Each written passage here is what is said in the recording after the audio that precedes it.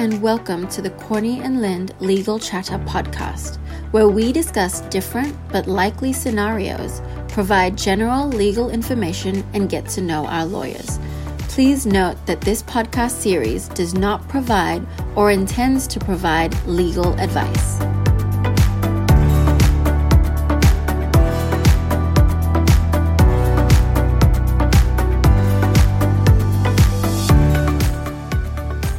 So hello and welcome to another podcast, the Corny and Lind Legal Chatter podcast. I'm here virtually with Eustacia Yates, though we are recording by way of Zoom. We're definitely not in the same room as each other, implementing good social distancing measures and all of that.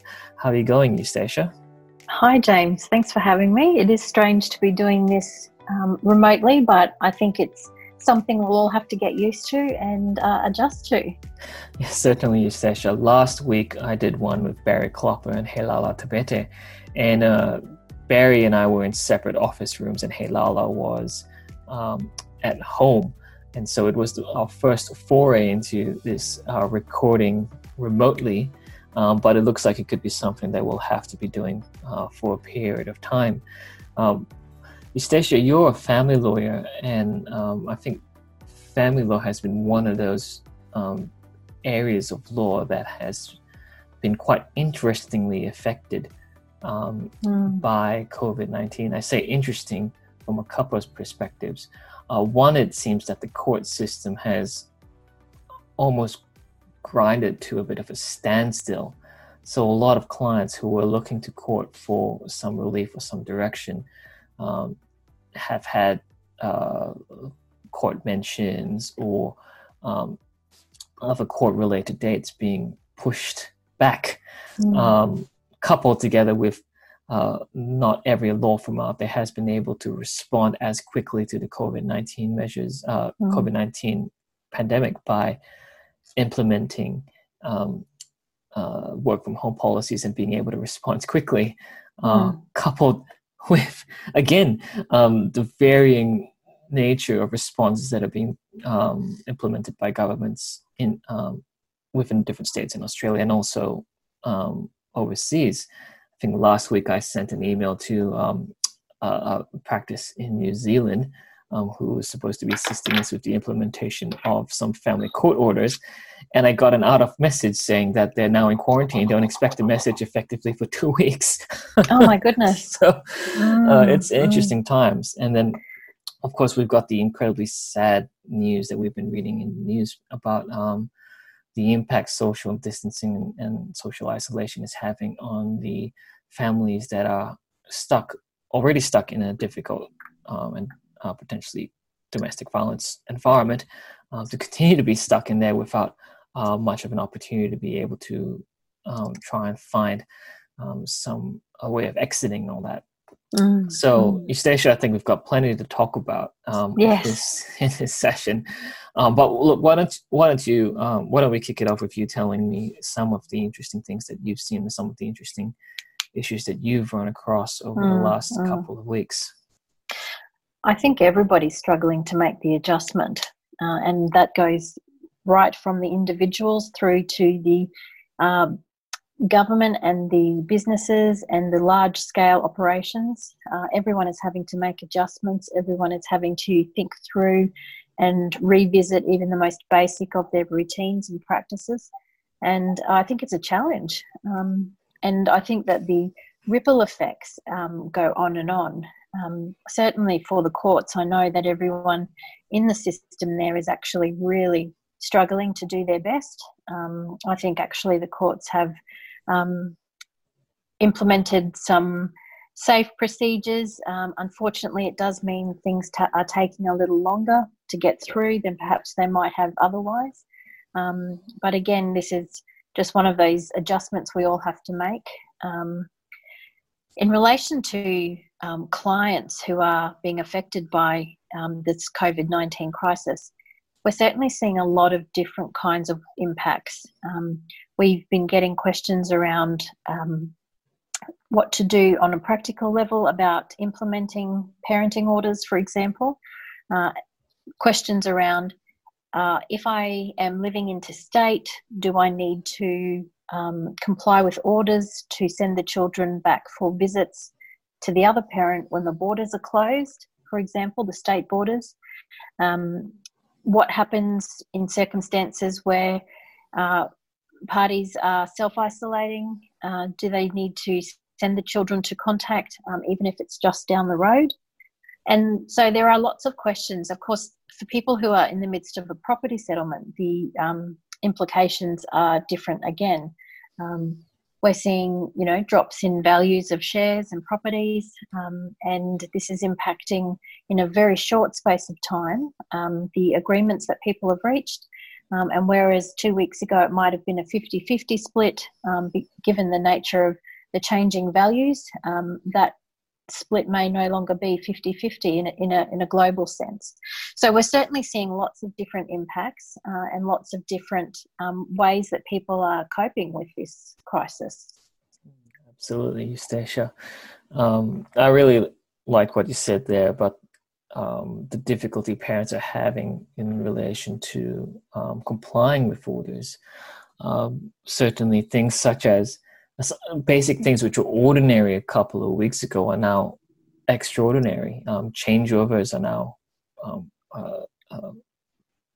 questions are being asked around how should we approach changeovers. Questions are being asked about whether it's correct or appropriate or wise to send your child to school. And so it's, I think it's a real shifting beast at the moment. It is. And you never quite know what it's going to look like the day after Mr. Morrison, for example, delivers a press conference. That's right. It's a very much changing landscape. That's right. I think quite a lot of the correspondence that I've been receiving from the family courts or the other associations that assist in this space, quite a number of those publications are encouraging parties to try and find ways to be reasonable in circumstances where it seems as though the world itself is taking quite an unreasonable turn. Can you speak to that, Eustacia? Yes, certainly. So the advice that has been provided to practitioners is that where possible, parties should continue to try and comply with the orders, parenting orders. But of course, there needs to be consideration given to what is safe and what is practical. It's a very practical jurisdiction, the family jurisdiction, and there may be circumstances when it is not practical to do it. But the first step is always going to be to make an effort, to engage with the other parent, open a conversation around how we're going to handle this, what decisions need to be made, and to take a position, I guess, or an attitude that this is really not people being obstructive out of spite or hurt or some of the things that might usually accompany family proceedings, but these are truly extraordinary days, and it's really important that they approach those conversations with the intent and the desire to be solution focused, child focused, and take a reasonable position about what is safe and what is practical in the circumstances. Absolutely, Eustacia.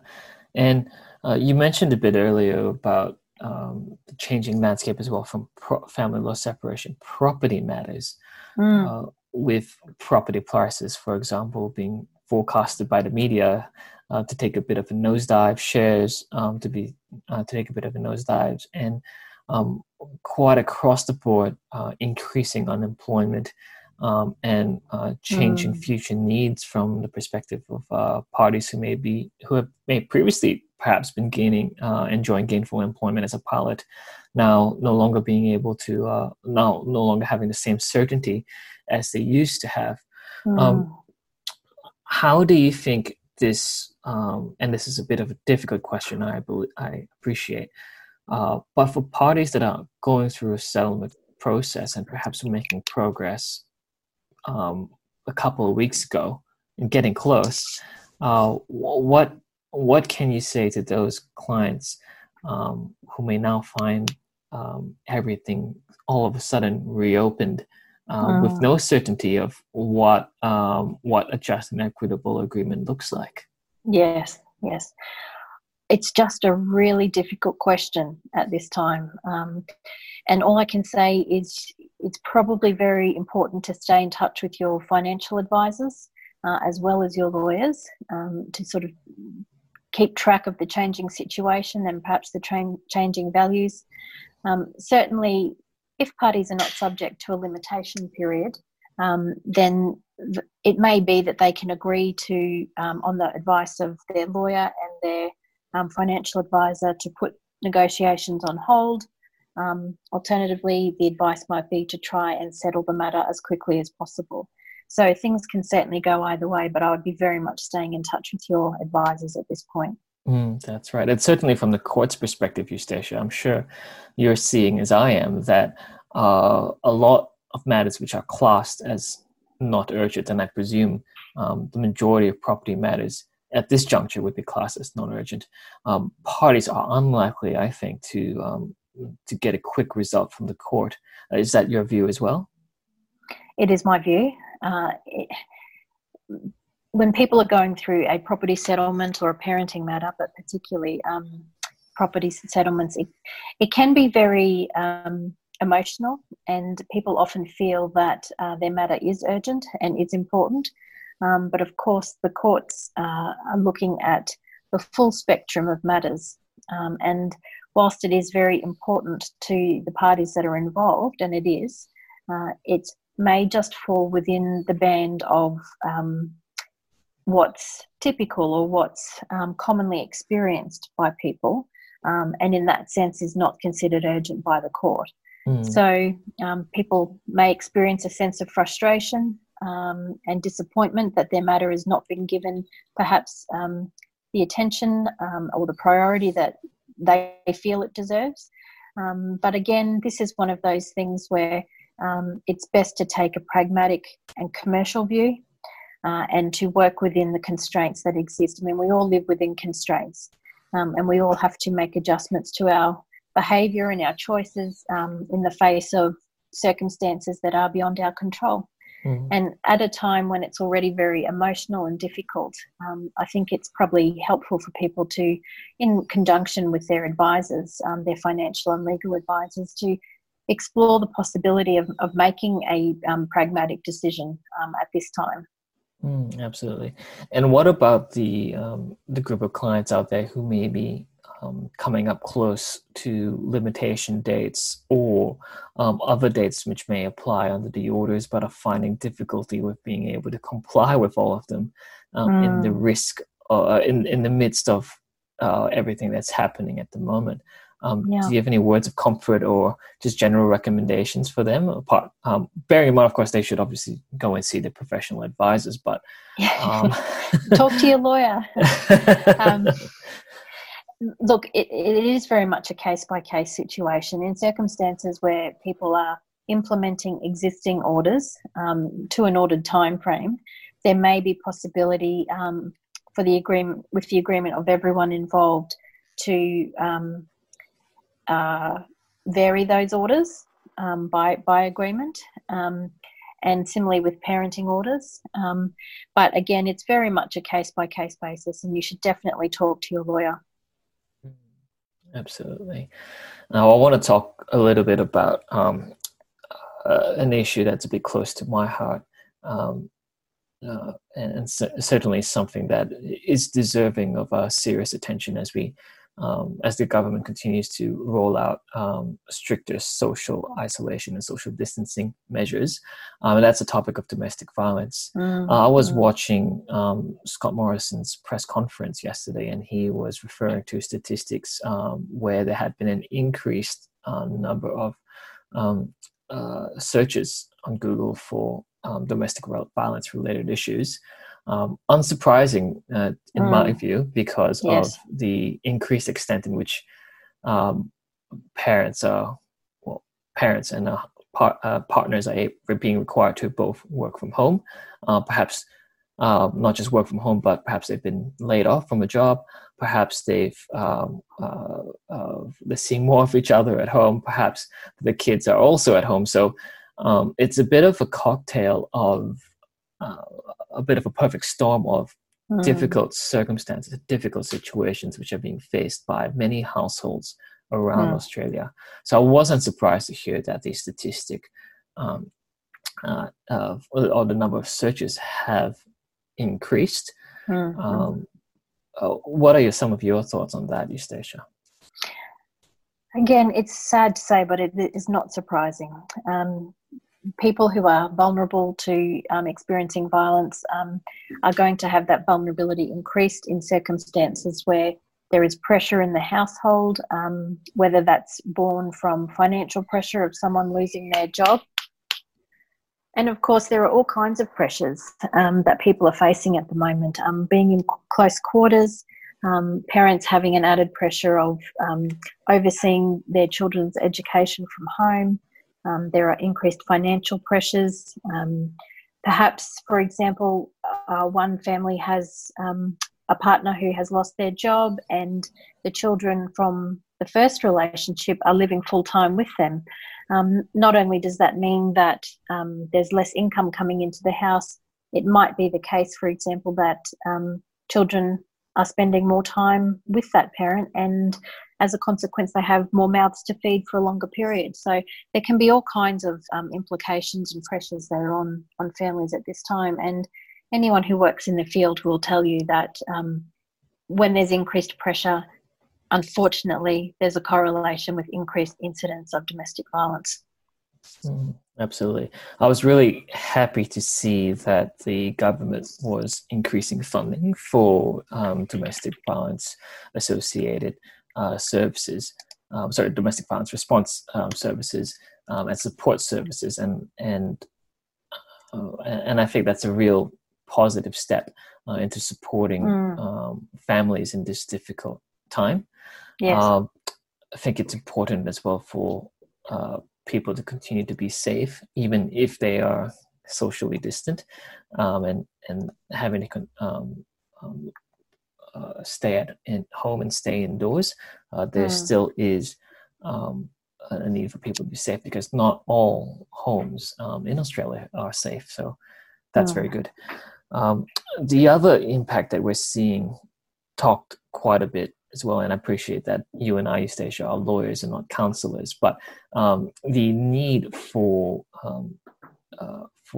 people to continue to take care of their mental health because of the increased pressures on mental health in this difficult time.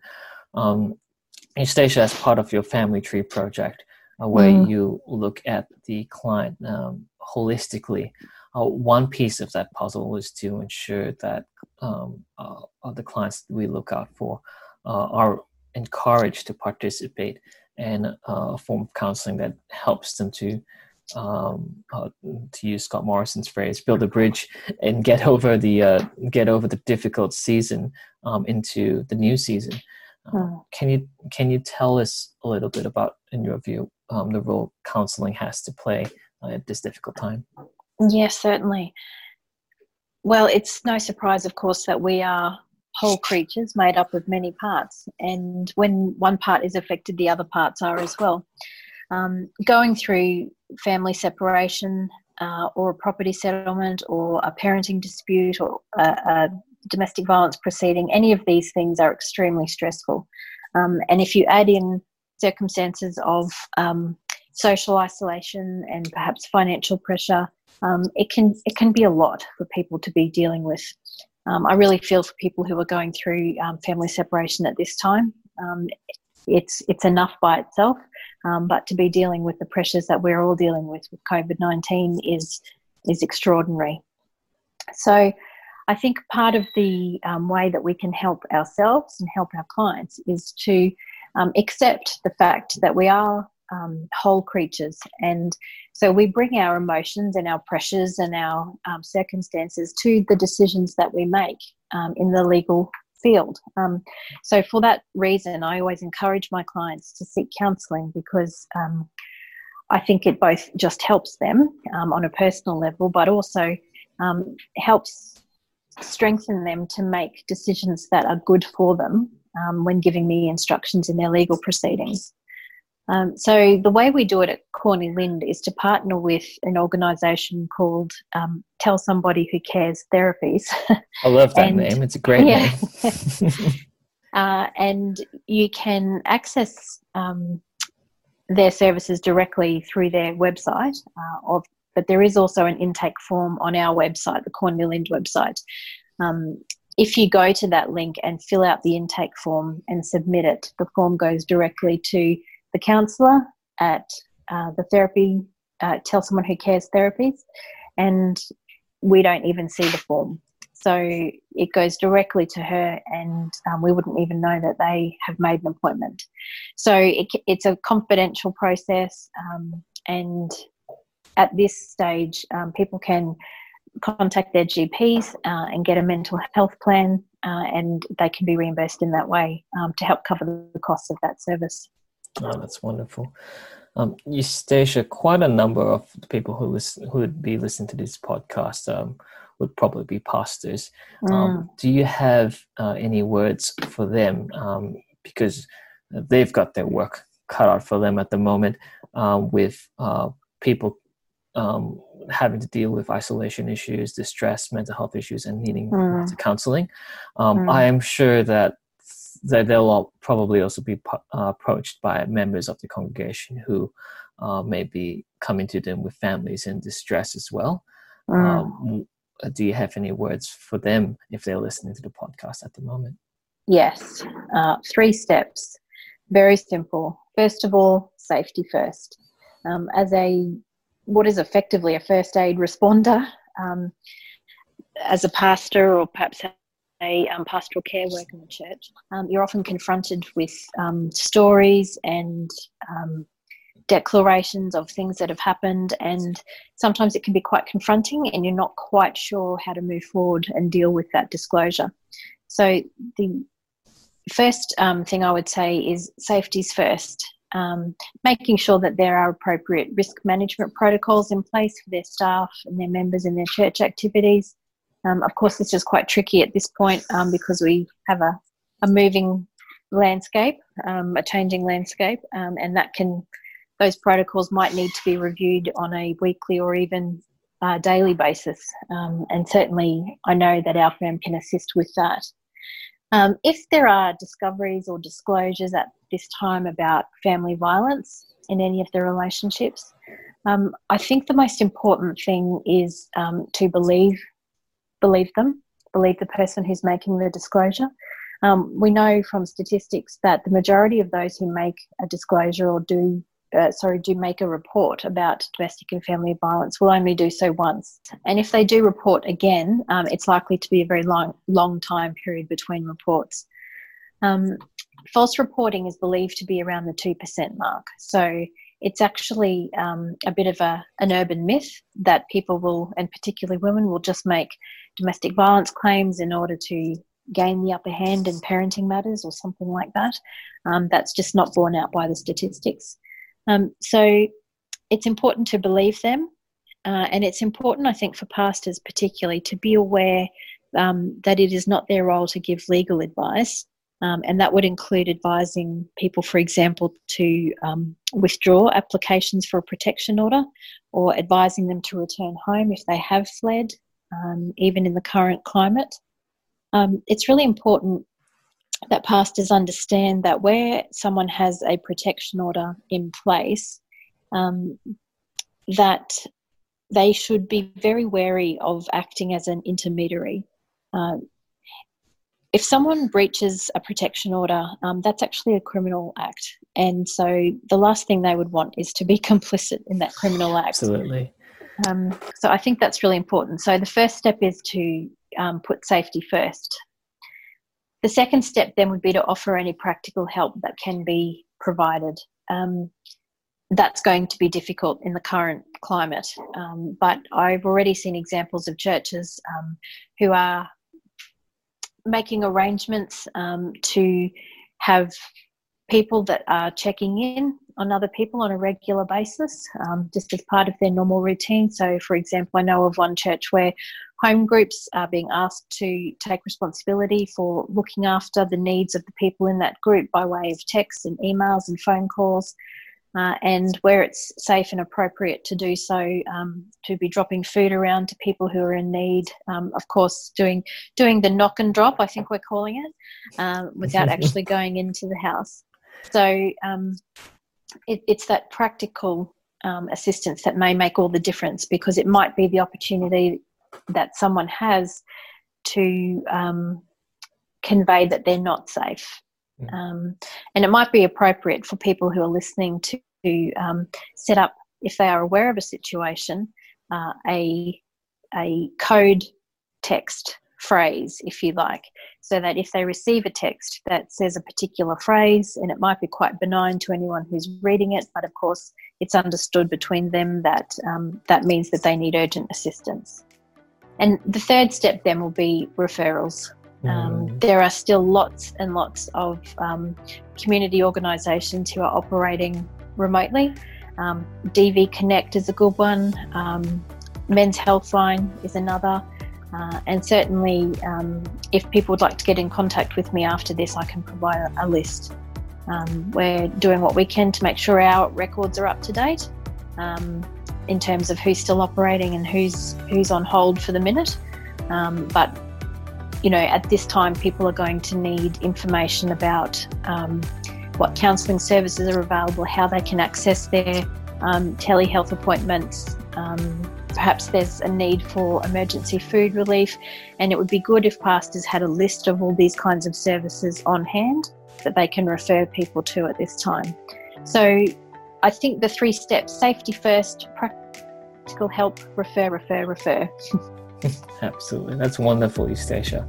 Eustacia, that's probably all the time we have left for today, but thank you very much for taking this section out of your day to be able to chat with me and hopefully get some content out there which will be able to help the wider community and particularly the families in crisis as we deal with just what's been called an unprecedented season. So, thank you for having me. Thanks, Eustacia.